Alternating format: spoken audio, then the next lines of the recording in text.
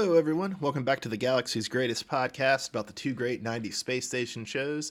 This is Bob from Cascadia. I got Matt from the Southland on the line, and we're here hosting Babylon 5 versus DS9. Tonight, we're talking about Babylon 5 Season 2, Episode 9, Coming of Shadows, that aired on the 1st of February, 1994. And we're talking about DS9 Season 3, Episodes 11 and 12, Past Tense, Parts 1 and 2, which originally aired on the 8th and the 15th of January in that blessed year, 1995. How you doing tonight, Matt? Doing well. Just want to go ahead and make a correction on Bob. He said the Coming of Shadows is 94, but it was actually 95. Fuck you. It's all good, Bob. It's all good. Anyway, these episodes, Bob, actually were pretty good. I'm liking the Coming of Shadows. Good stuff. Is this the first time we've had a good Babylon 5 and a good DS9 episode on the same episode? I think so. I really do. I mean, we have to look back, but I think this is probably... I mean, these are great episodes. You know, we'll talk... As we go through, we'll talk about it, but I think Coming of Shadows... probably the better TV, especially since it did win like the definitely. The Hugo Award, I believe. Ooh. It did, the Hugo Award. You know what it was up against? Well, no, Next Generation was already over, so something else from DS9? No, Toy Story. Toy Story is science fiction. Okay. Shit you not. Toy Story. Or wait, the Hugo Awards are just science fiction, though, right? They don't do fantasy? God, I just saw it, and it said, I looked at the voting, and it was, Toy Story was like number 4. Apparently people were not fans of Toy Story at the Hugo Awards ceremony. No, well, what's worse is there's a DS9 episode below Toy Story, and it's a season 4 episode, I believe, called The Visitors. Oh, yeah, that's the Jake one, right? Correct, yes, that one. Yeah, people love that episode. I actually don't love it. Well, I guess we'll get to that when we go to it. It's kind of, I find it depressing. Yeah, we'll get to that one later, but honestly, I kind of thought this episode we were watching this week was part of that episode, but I got them all mixed up. There's just a little bit of like time stuff going on. Confuses me. I'll be. So Toy Story was 1995, huh? Yeah. Well, I guess not. Yeah, 95. Feel old now, don't you? I do. Well, do you want to tell us which ones we're watching today, Matt? Yeah, we're watching the one where the Narn formally declare war against the Centauri. Yeah. Wow, that was a really creative naming. You're welcome. That's our Babylon 5. So in the A plot, we've got the Centauri Emperor Turhan visiting the station over G'Kar's strenuous objections to Commander Sheridan. And then in the B plot, we have Garibaldi trailing yet another suspicious character who boards the station. But it turns out the man has a surprising message from an old friend to Garibaldi and to Delenn. An old friend. An old friend. By the name of Jeffrey Sinclair. Dun, dun, dun. I just want to go ahead and point out from the get-go, Bob, that there is yet another assassination attempt on B5. I mean, it's a dangerous place, Matt. The price for peace is very high. Like, if you've ever had an inkling of power, you do not go to the station. I mean, you've mentioned it before, too, though, also. It is a failed assassination attempt. It really isn't even an attempt. Would you call it that? He doesn't really go for it, because the dude starts... It's called... aborted assassination attempt, I guess I would call it. Aborted assassination attempt. But you've mentioned this before, though, but G'Kar is, once again, he's too late to act. And I'm starting to see a pattern. And since you pointed it out in previous episodes, now I'm kind of looking for it. Is this something I need... No, I just think that's kind of like, it's the essence of like tragic storytelling, like in Shakespeare or the ancient Greeks, that you have like, somebody like a misconnection or like news arrives slightly too late and there's awful consequences. So JMS goes to that well a lot, especially for G'Kar and Mollari, who are, kind of Shakespearean characters in a way. Just wasn't there in time. Dude just started dying from natural causes. I will say in defense of Babylon 5's record on assassinations, usually the assassination attempts are foiled on Babylon 5, whereas, President Santiago gets killed in the Earth system. So I'm just saying, like, maybe you should prefer to go to Babylon 5, where your assassin will be drawn out into the open and thwarted, as opposed to, going anywhere else in the galaxy and getting got. That's actually true. I didn't think of it that way. Maybe Babylon 5 is the safest place if you know you're going to be assassinated. So we got introduced to two prominent Centauri, although neither survived the episode. But we meet the Emperor Turhan, and we meet Prime Minister Malachi, and they're both played by somewhat famous actors. Did you recognize either of these guys, Matt? I really didn't, but after you tell me a little bit about them, though. Tell me about Turhan. What did he do? Yeah, so they named both of the characters after the actors who played them because they're not named in the original episode. And Turhan is played by a famous Austro-Turkish actor named Turhan Bey, who apparently, when he was big in 1940s Hollywood, he was nicknamed Turkish Delight. Apparently he was around Hollywood in the 40s a lot, and then he showed back up on American TV in the 90s and was like on Babylon 5 and seaQuest DSV, although I don't think he wasn't really around much in between like the 50s and the 90s, I believe. Have you ever had Turkish Delight, Matt? I have not. Is it any good? Do you remember The Lion, the Witch, and the Wardrobe? Yes. So do you remember like the shitty boy, Edmund, I think his name is, gets like tempted by the White Witch to turn on Lion Jesus and his siblings for Turkish Delight? Yes, I do remember that. So when I read that as a stupid child, I imagined that like Turkish Delight must be like the best candy in the world because, you turn on the Lion Jesus and your family for it. And then when I was older and I had Turkish friends and one of them gave me some Turkish Delight, I realized that it's kind of disgusting and that it's not at all worth selling your soul or your family out for. Well, I learn something every day. Do not eat Turkish Delight. Tell me this though. Like this actor, he did not put on the wig, the Centauri wig. Didn't have the Centauri hair. He did not. Okay, they bring out a wig at one point, and are like he's gonna wear it. Like it's part of like it's like it's almost like these are their powdered wigs. You know what I'm saying?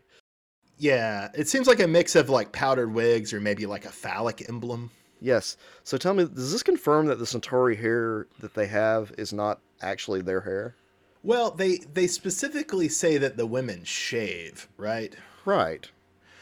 Right. So definitely these are wigs and they're not the Centauri's hair, but it's kind of unclear. Are the males just naturally bald or do they choose to shave? That's not so clear. So what I'm saying is like you could technically pull off Londo's wig. Yeah. I think you could snatch Wanda's wig. Okay, that's what I need to know. All right, because I was also under the impression it was their actual hair, and this kind of cleared that up for me. But I just didn't know if it was the dude didn't want to look like silly. He seemed a bit of a badass, Mr. Turkish Delight. And it is kind of interesting that they do, like the Centauri Emperor Turhan, when he declines it, like he does basically say that it's a kind of vanity symbol. And so like, that's why he's not, he's so old that he doesn't really care about it anymore. Yeah. Yeah. Which I also kind of like that in that it was kind of establishing that it's the Centauri males who are the vain ones and the ones who kind of primp and preen in contrast to the usual gender stereotypes we have. Yeah, but I mean, I think that the Centauri women just don't want to have to wash their hair. You see what kind of shit Delenn has to go through. Okay, so I've got, from a wiki, I've got a relevant passage. Centauri males of high social status typically wear hair in peacock tail-shaped fans, the length and style of which are determined by relative social class. Low-class Centauri males have not been seen without helmets. Centauri females mostly or entirely shave their heads. The social significance, if any, of complete versus almost complete baldness on a female is not specified. However, older females are completely bald, and younger Centauri females often have ponytails. So that's what I got for you. Thanks, Bob. Now I know everything I need to know about Centauri hair. Although that makes it sound like it actually might be Londo's real hair and not a wig. Yeah, this threw me off. It threw me off so bad from the get-go, Bob. But that's Babylon 5 keeping me on my toes. Given that it's such a symbol of virility, it would seem that, once your hair goes, you might just wear the wig. That could be it. They're just showing that he's old and he's lost his hair. I guess that's what I would have to do if I were Centauri. Yes. Your hair is going very quickly. One man who, though, would wear the wig was Prime Minister Malachi. Tell us a little bit about him. So the actor who plays him is Malachi Thorne, and you might have recognized him from playing False-Face in the Batman '66 show. He also was the voice of the Judge on the early '90s Batman cartoon and a voice in Batman Beyond. And he had several Star Trek roles. He played the Talosian Keeper in the very first Star Trek episode, The Cage. And then in the clip show of that very first episode, The Menagerie, he plays a Commodore. And then he plays a Romulan senator in the two-part Next Generation story, Unification. That's the one where like Spock is trying to reunify Romulus and Vulcan. So he's gotten around. He's a Jewish-American actor. For some reason, as a kid, I was stupid and thought False-Face was just like the old-school 60s Batman show's version of Two-Face, but they couldn't make it like scary. So they just gave him that weird-ass like mask that covered his face. I don't know if you're entirely wrong. I mean, False-Face was a character in Golden Age Batman comics, I think, but I think you might be right that they didn't feel like they could get away with Two-Face, or the makeup would be too much of a pain, so they might have gone with False-Face instead. So he was instead the master of disguise, and he liked to impersonate wealthy people. That's what he did. Now, I will say, though, that later on they did bring Two-Face into the 60s Batman with the... they did an animated film where William Shatner was Two-Face, and it sucked. So, let you know. They did some Batman '66 comics about 5 years ago, and I think Two-Face shows up in those too. I think those are supposed to be pretty good, but I haven't read them. Yeah, I haven't had a chance to look at them, but yeah, I don't want to like revisit that whole '60s Batman just because I have I have like good memories of it, and like nostalgia wise, I feel like if I went back and watched it, I'd be like, this is the dumbest stuff I've ever seen in my life. That's the appropriate answer. Okay. I thought you were gonna say that just, oh, you don't want to watch a comedic Batman, and I was gonna make fun of you, but that's actually that's a legitimate concern. Yeah, it's a good reason to not go back. It would be a shame if it sucks. Yeah, I remember being cool as a kid, and now I feel like if I went back and watched it, I'd be like, this is so awful. And even the movie, I may watch it, like the actual the movie they did. I watched it a couple of years ago, and it wasn't that bad, but that was a little different. Yeah, my boys Alan and Noah swear by the Batman '66 movie. They say it's like really funny, especially because there's like layers of adult humor that you're not really up on when you're a kid. I don't know how much that would extend to the show, though. I don't think they've watched any of the show recently. All right, so back to Prime Minister Malachi. Who kills this guy? Is it Rifa? Rifa's people? It's probably Rifa's people, right? Because isn't Rifa still on the station? Yes. That's what I mean. Yeah, so Rifa's responsible, though. Rifa's allies or Rifa's agents, yeah. Okay, gotcha. Because they tried to make it seem like it was a secret, having the kill off camera, and I just wasn't sure. I don't know if it's so much supposed to be a secret versus it's just your relative knowledge is supposed to reflect Mollari's lack of relative knowledge as a viewer, if that makes sense. Yeah, that's deep. It's damn deep. I did really like him being Lord Rifa. I really did like his description of the speech he'd had written for Mollari as fiery but dignified. That cracked me up for some reason. Fiery but dignified. Yeah, well, the Emperor. The Emperor has these like telepaths that follow him around. And there's 4 of them, and 2 travel with him at all times, and the other 2 remain on the homeworld. Yeah. And I thought that was really cool because it's a hive mind. It's awesome. But if this is the case, though, then they know exactly what the Emperor said to Mollari in that one scene where he whispers in his ear. I actually don't. So I think the way I wrote this in the notes is a little misleading. So I wrote they have a telepathic hive mind, meaning that the Centauri Emperor has control over a telepathic hive mind, not meaning that they're a part of a telepathic hive mind. So I don't think we actually know how much the Centauri telepaths are mentally linked with the Emperor versus how much their job is just to communicate what they're seeing with each other and then let the Emperor know. I disagree with you on that, Bob. Because they look at each other when Mollari says something, and like when Mollari says to Rifa what Turhan said, they look at each other like, don't think that's right, and then they walk away. I think they know Mollari lied. They might, but I mean that also might just be like a he's dead look. No. Move on to the nephew, right? Yeah. And like, I mean, it's possible that the Emperor could use them to like mind read people around him, and it's possible that he could be in mental contact with them, but I just don't think we know that for a fact. So what if they're not actually linked to Turhan? Then what's the whole point of them being there? That they're linked to each other. That the two with him are linked to the two at the homeworld, and so he can keep tabs on what's going on the homeworld.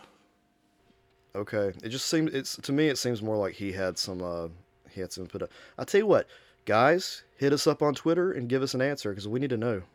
Well, because my interpretation is that they're, the Centauri court, kind of like the Venetian Republic or the Roman Empire, right, is supposed to be full of like plots and intrigue and counterplots. And so their main function is not to be telepaths for the Emperor so much as to stay in connection with the ones who are back on the homeworld. So if there is a conspiracy, they can let him know, or they can keep him apprised of what's going on. It's like a communication thing, like a line of communication between them. So I was under the impression they had access to everything in his mind as well. Like it was all like he was like the center of the hive mind. I can see where that would be useful, but it also might be that given that the Centauri Emperor is, usually turned into a god after he's dead, you could also imagine that he might like want to hold himself back even from his telepaths. I don't know. Well, I will say that moving on to another Centauri representative, Veer is annoying as hell in this episode, and I see you're like, why you hated him in the other ones. He is annoying. Yeah, Veer's the worst. Oh my god. Many people strongly disagree with this take of mine, but Veer Cotto is the worst. Yeah, I don't like him either. He's annoying. I wish Mollari would just choke him out. Speaking of hands reaching out, I really enjoyed Mollari's vision and the hand reaching out from the sun, which I was mentioned in prior episodes. That was a really cool vision. Yeah, what the hell's that about? Why the hand coming out of the sun? You have, don't you ever have prophetic visions, Matt? Not with like hand portentous symbols. Yeah. Well, you do see the scene. You see Mollari looking up and seeing the shadow ships, and he seems younger. He seems young there, and I believe that was or younger. That's a vision of the future. Well, no, when I say young, but not the far future. That's what I mean. When I say young, I mean like, and then you switch over to where he's like, I guess he is sitting on the throne, and he's much older. You can tell by the face and the makeup and stuff. And then G'Kar is strangling him. Right. What's up with G'Kar's face? G'Kar's choking out or going at Mollari, and half his face is covered with this black thing. I mean, maybe it's a red herring. Just saying, his face covered up. It was weird. I do like, though, that they pulled a lot of these things. Like, it was the same stuff you saw in Midnight on the Firing Line. Yeah. That was nice of them to, like, bring it all back. Yeah. No, those visions are going to continue to be very important as the show goes on. Okay. Yeah, I tried to kind of keep up with what was going on in each scene for that, and it looks like Mollari, if he does become the Emperor, it's going to suck. So. Yeah. There's reasons for that.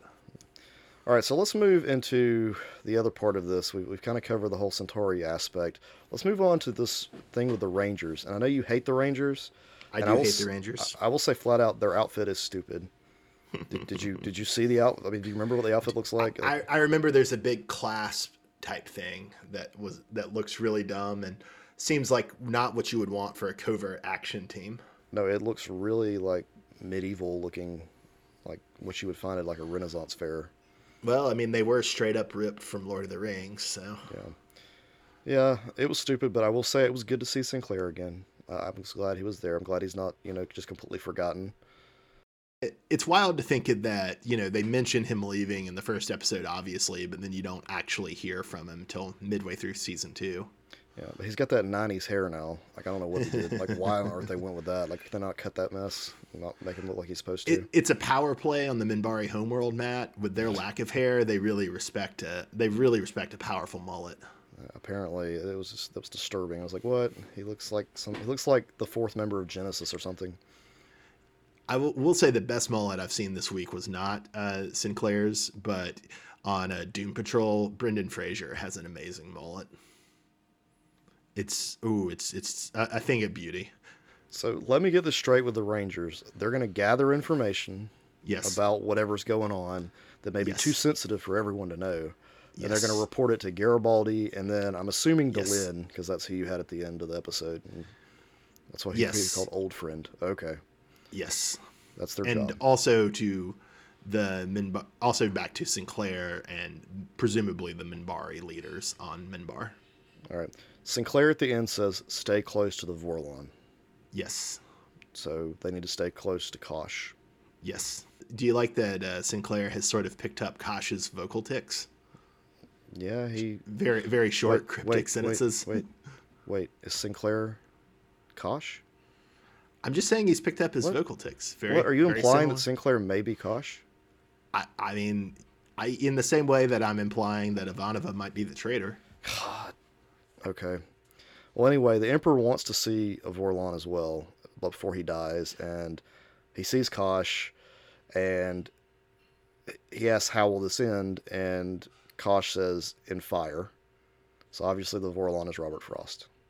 I hate you for bringing up the worst poet in the English language. I'm just telling you, that's what I'm getting. It's a good line, and then you totally ruined it by bringing up the worst poet in the English language.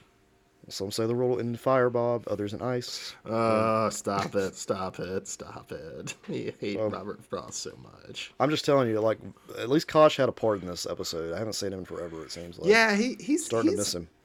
He was around a lot more in season 1, it feels like, than he has been in season 2 thus far. It was good to see his butthole of a mouth.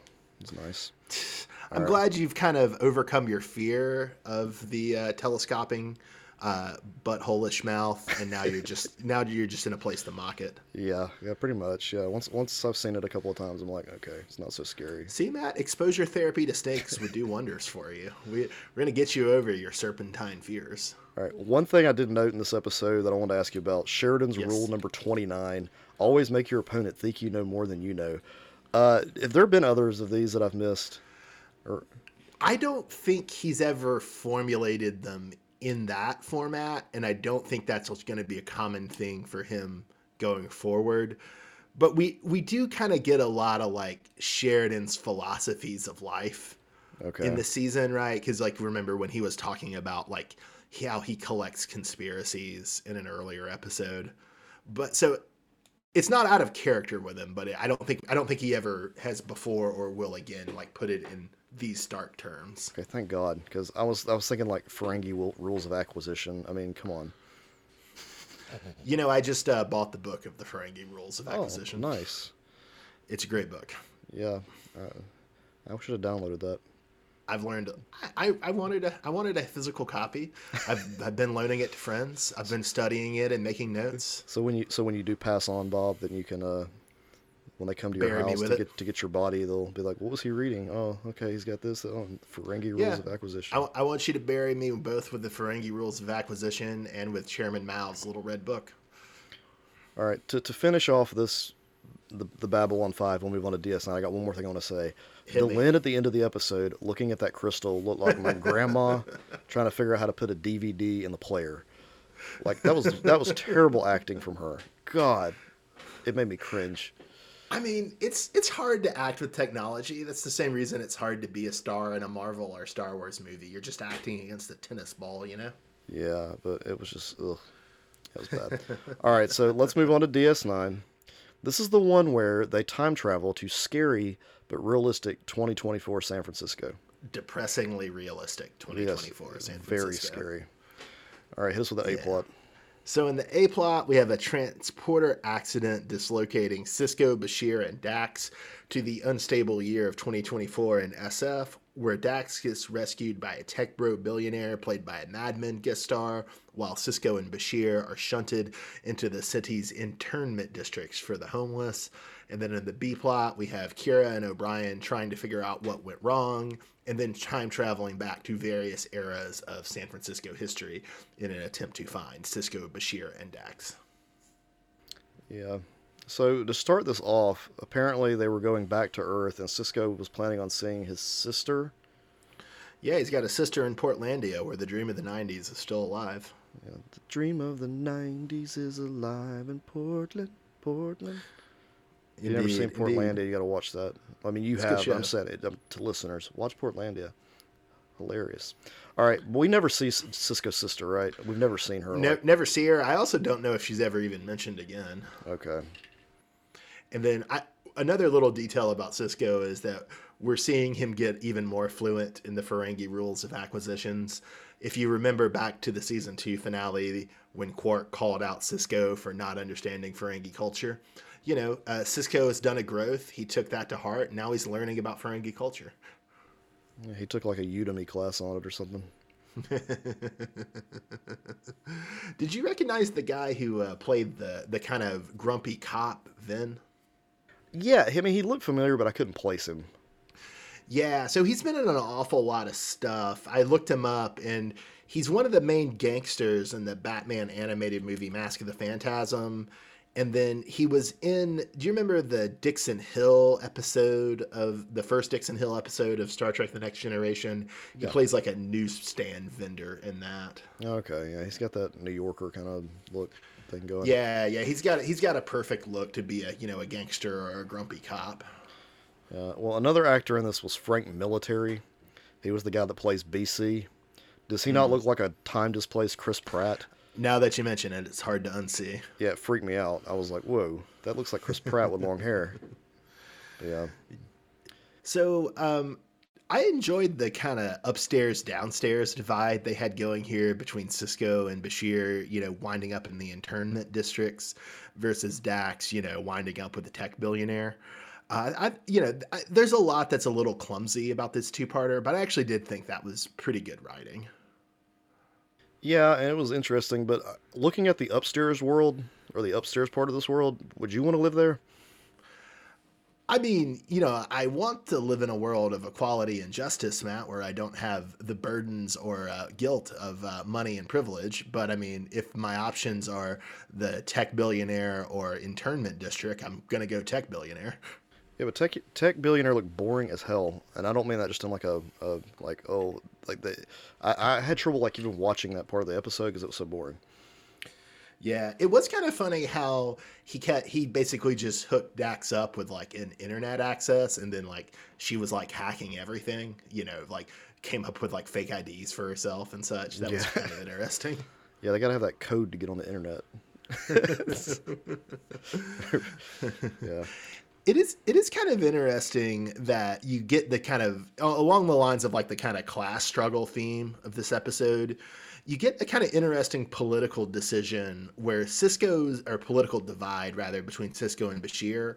And Cisco, because he studied the 20th and the 21st century, is a lot more sympathetic to people in the 20th and 21st century. And he's kind of pointing out to Bashir that like the way they live and like, the post-scarcity socialist utopia of the Federation, they just can't translate that back to the different historical conditions of the early 21st century.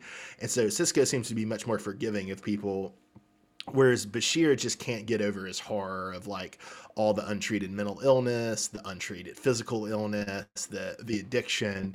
And, he just makes the point that this is outrageous, not just for their time, but also for the time of the early 21st century, that a lot of these problems could be easily solved, but people just have decided not to solve them. Well, and that's why at the very end of the episode, he flat out asked, the last thing you hear is him asking, how could they let things get so bad? And yeah, which is, yeah. Yeah. Well, it feels especially timely because I live in Seattle, and we just had a mayoral election that was really dominated by the homelessness crisis in the city, and like the backlash candidate won, the reactionary guy who's, not going to do anything to get homeless people off the streets. He's just going to increase police sweeps of homeless encampments. And I don't know, it's just really depressing because, like San Francisco and Portland, Seattle has seen an astronomical increase in homelessness in the past 10 years. But we're not, despite our reputation as being like, oh, we're such a liberal city, we don't actually do very much. We don't give people shelter or give people housing. We just let them sit in these, giant outdoor camps that oftentimes, have some violence and some human trafficking associated with them. And the only thing our voters and our public officials can come up with is, well, we should let landlords do whatever they want, and we should use the police against them. And it's just deeply depressing. Yeah, I don't know where they're going to push them to in Seattle either. Are they supposed to go live in the woods or something? I mean, I think that's ultimately they want to. I think that's the new mayor's goal is just to push them on to the other cities in Western Washington and let them deal with it. Yeah, that's kind of what I'm thinking because that's sad. Yeah. Yeah, and that seems to be a common theme. Like, there's this really irritating guy who's been making the Fox News rounds the past couple of weeks, who has a book out about like the homeless crisis in San Francisco, and he claims he's like a pragmatic liberal who really wants to solve it, but really it seems like mostly what he wants to do is to just displace the homeless people from SF to other parts of Northern California. And it's just like, like the only solution to this is to have universal mental health care and to get people, shelter and housing in pretty quick order. Like, there's nothing else is adequate to it. So kind of like building a big place for them to stay, right? Is that what you're saying? Yeah, I mean, we need public housing. We also need to like make sure that rent stays affordable in the city. It's not a coincidence in Seattle and SF that the rising rates of homelessness correspond to rising rates of rent. And so, we need more housing, but we also need to make sure that people aren't displaced from the housing they're already in. And we need to build public housing to house these people. And we also need to address the underlying issues of economic insecurity and drug addiction that make people homeless. Yeah. So this episode points out 3 different types of people who are staying within these cities. Yeah. You got the gimmies, the dims, and the ghost. All right. And the gimmies are useful members of society who are just looking for work and shelter. The dims are people who have mental health problems. And then ghosts are criminals and gangs, correct? Yeah, and specifically, the ghosts just seem to prey on other homeless people, not just not necessarily like non-homeless people. They just seem to exploit the most vulnerable people. I will say that the name Gimmies has like a negative connotation to it that doesn't quite fit what it's supposed to mean. It threw me off at first. Yeah, it's kind of weird, right? Because it's talking about people who could easily, go back to work, but it is a kind of weird and disparaging name for that type of person. It's like give me this, give me that, give me this, yeah. That's what I hear, and I'm like, that's not really what it is. Although I mean, dim is pretty disparaging and offensive in its own way. Yeah, that's worse, but yeah. Yeah. Another bit of terminology I enjoyed from this was we find out at one of the fancy billionaire parties that Dax gets invited to that in France there's a political struggle between the neo-trots and the Gaullists, which I thought was pretty funny. So the Gaullists would be conservative nationalists who followed Charles de Gaulle, who was the leader of France after World War II, and then neo-trots would be people who were new versions of Trotskyists, which is, an offshoot branch of Marxism. Although, actually, if you look at French politics right now, it's not at all dominated by neo-trots or Gaullists. It's dominated by neoliberals and, fascists. So, actually, things are, it's much, much worse than this episode predicted about French politics. Yeah. What did you think of Avery Brooks' acting in this when he switches over to Bell? Like, he goes from, after Bell is killed, he kind of has to switch roles. Yeah. I really liked it. He gets over the top and a lot more aggressive and expressive, and like we see him especially like having to intimidate one of the ghosts, who's like a rival source of power during the uprising. So I thought it was good work. I don't think I thought of as highly of it as you did, because I definitely thought like G'Kar and Londo and even the Emperor on the Coming of Shadows did a lot better work this week than Avery Brooks, but it was really interesting and fun. Bob is referring to the segment we have not reached yet. We'll be there in a moment. All right, keep going. Yeah. I also did want to say that at the beginning of part 2 of Past Tense, around the time that Avery Brooks has to, dial up the cheese factor, the ham factor, there is a reference to one of the greatest moments in film, which is one of the ghosts is like, if they move, kill them all, which is from The Wild Bunch. At the opening credits of that movie, you have William Holden yelling that, and then you smash cut to directed by Sam Peckinpah, which is, I just think, really funny. Did you catch in part 2 that was Ron Howard's brother was the guy that steals the comm badge? I don't know if I would have, but I saw Ron Howard, or rather I saw Clint Howard's, the brother's name in the opening credits. And so then I was looking for him. I don't know if I would have caught it beside that. And he's been in Trek before, right? Yeah. This is the second of 4 Trek appearances, and it's only his first one as a human. The first time he shows up, he's a child in, I think it's maybe the 3rd episode of TOS to air. He plays the child-looking alien Baylock in the Corbinite maneuver. And then he plays this character, and then he plays a Ferengi on Enterprise, and then he played an Orion drug dealer in, I think, the season finale of Disco Season 1. I bet you Andy Griffith was just like filming in the set next door, and they're like, hey, we need somebody to play that kid. Opie's busy right now, so grab his brother. Put a beanie on his head, and we'll go with it. Was Mayberry the Next Generation still going in 1995? Yeah, but I was actually reading up on this, and Iggy Pop was originally supposed to play this role, but if you know, Iggy would eventually go on to play the Vorta Yelgan in the 6th season episode. Yeah, I'm really glad they saved Iggy Pop for a Vorta role instead of wasting him on this relatively minor role. Yeah, I'm glad they did that too. He's also like one of the only like recognizable Vorta I remember from this show.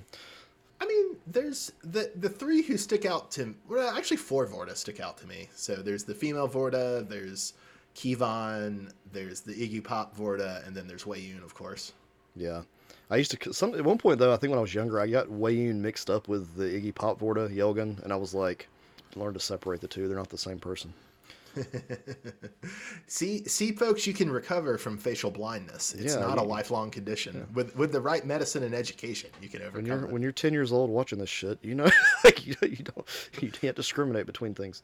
All right, so one thing I do want to hit on this episode is that the time travel piece.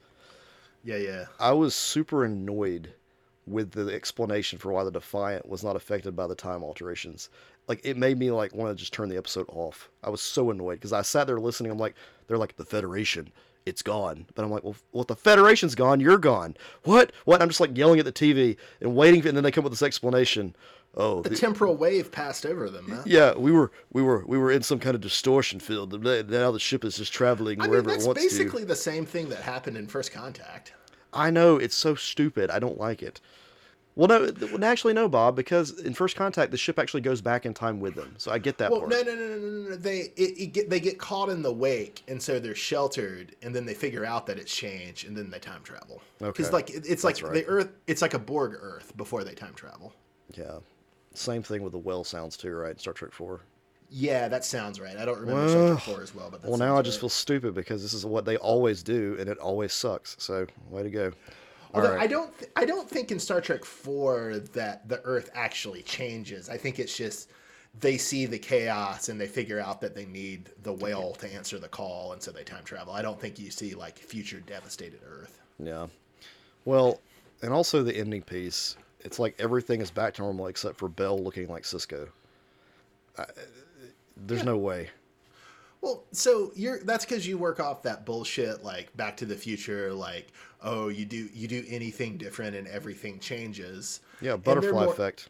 Yeah, that's bullshit. They're more working off the holistic thing of like, oh, if things go broadly as they did, then they'll turn out broadly similar. Bob's like, that's bullshit time travel. It's not how it works. No, that is bullshit time travel. It's not how it works. He knows. No, Bob knows. Because yeah, I do know, because like you're working off that like hyper American individualism that thinks everybody is a special snowflake, and that if the wind blows the snowflake in just the wrong way, then nothing can be the same. When in reality, Matt, human beings aren't that important, and we're pretty replaceable. And so it doesn't particularly matter if it's Gabrielle Bell or Benjamin Sisko leading the motherfucking Bell riots, as long as somebody leads those riots. That's the important thing. That's the message of past tense. Lead the riot. It doesn't matter if your name is Gabrielle Bell.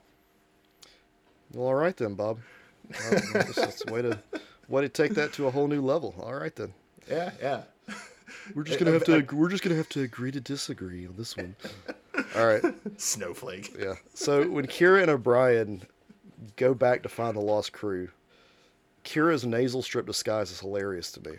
Did you? Yeah, it's some good gags, especially how self-conscious she is about it.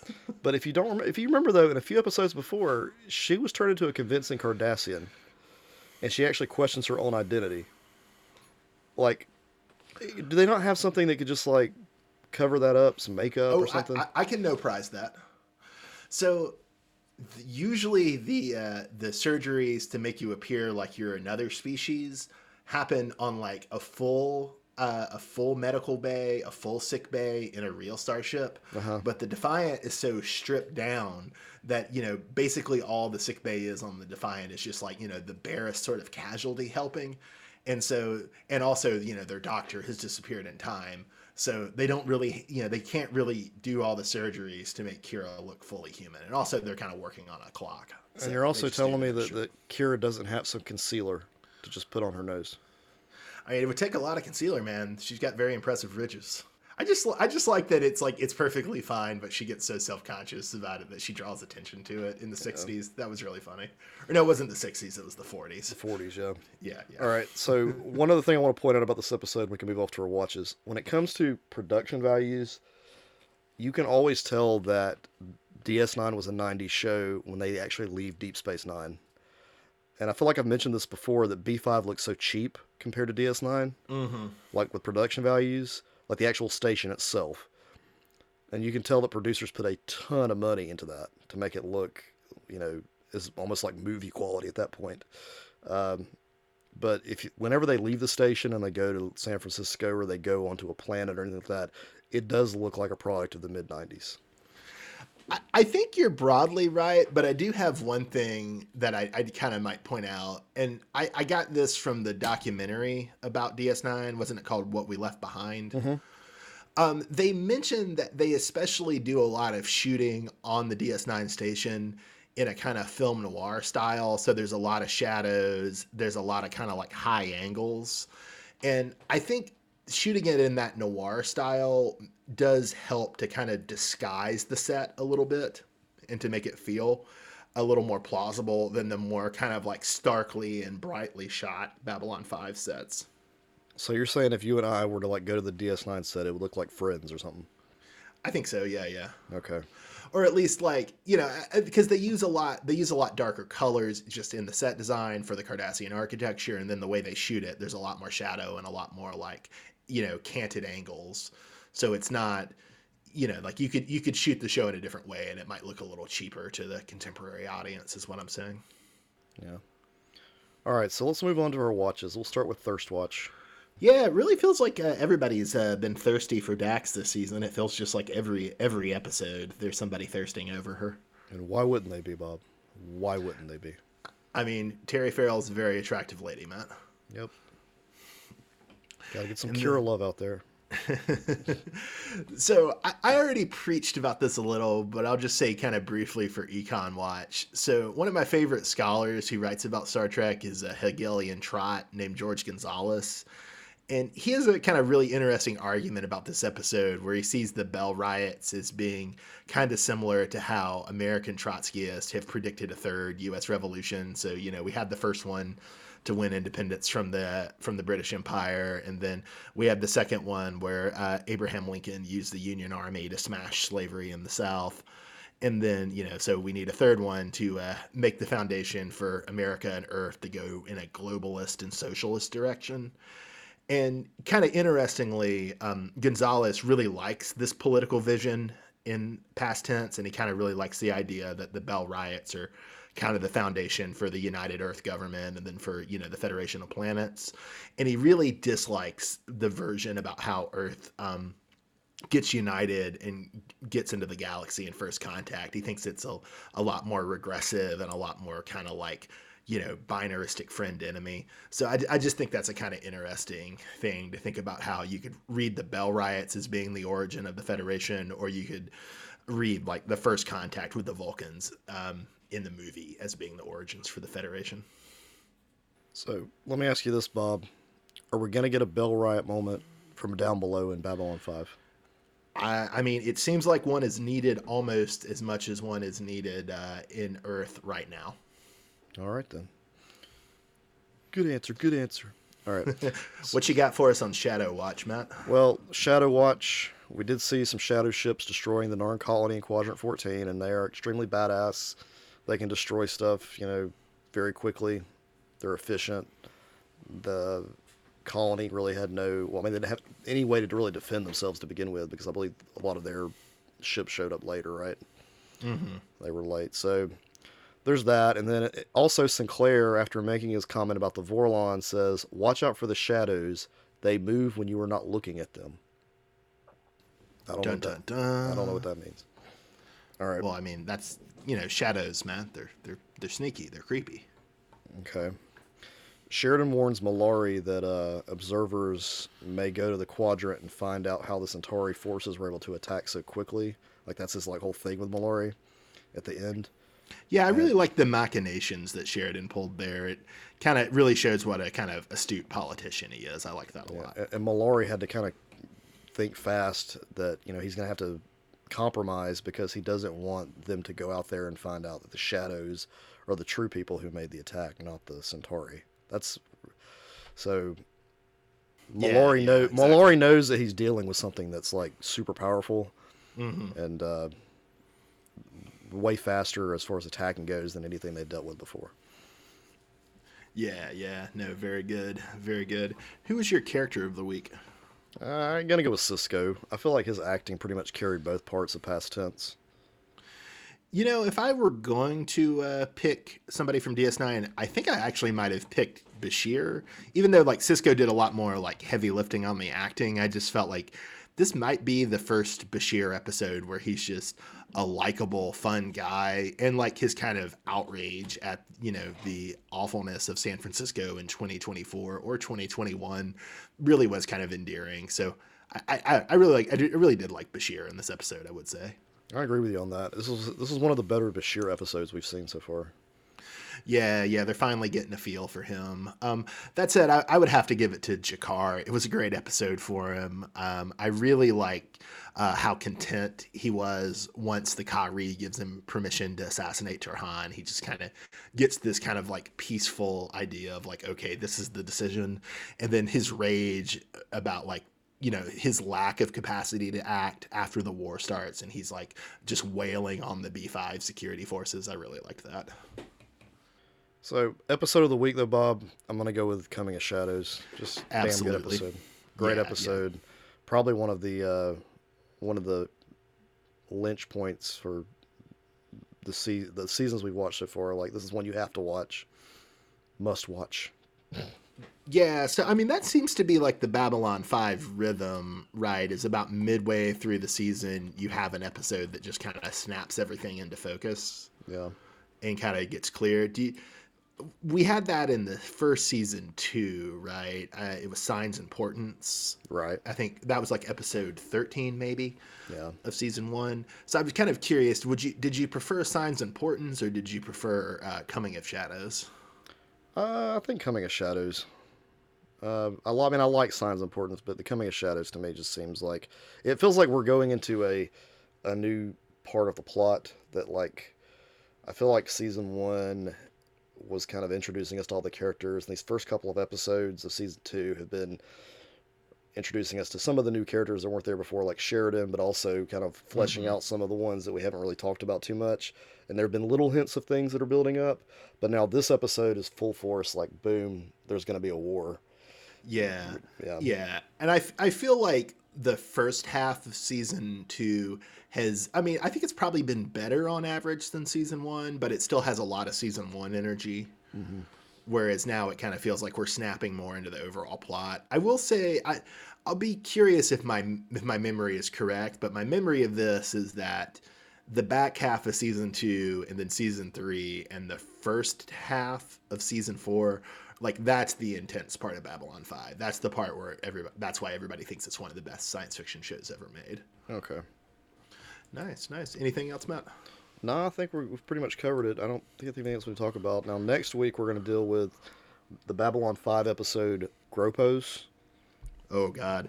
I say the back half of season 2 is great, and then Gropos is up next. Not a great episode. DS9, we're going to have the episode Life Support, which seems to be an episode that focuses on Dr. Bashir and Vedic Baral. That doesn't sound promising. Nope, not at all. But maybe we'll be pleasantly surprised. Hell, Gropos might actually win next week. That's shocking. I would have thought Gropos would not win. Gropos, all right. Ground pounders, for those who don't know. All right. So... All right. Well, this has been Babylon 5 versus DS9, the galaxy's greatest podcast about the two great 90s space station shows. I am Bob from Cascadia. That's Matt from the Southland. Have a good night, everybody. And remember, Gabrielle Bell was right. Thanks for listening.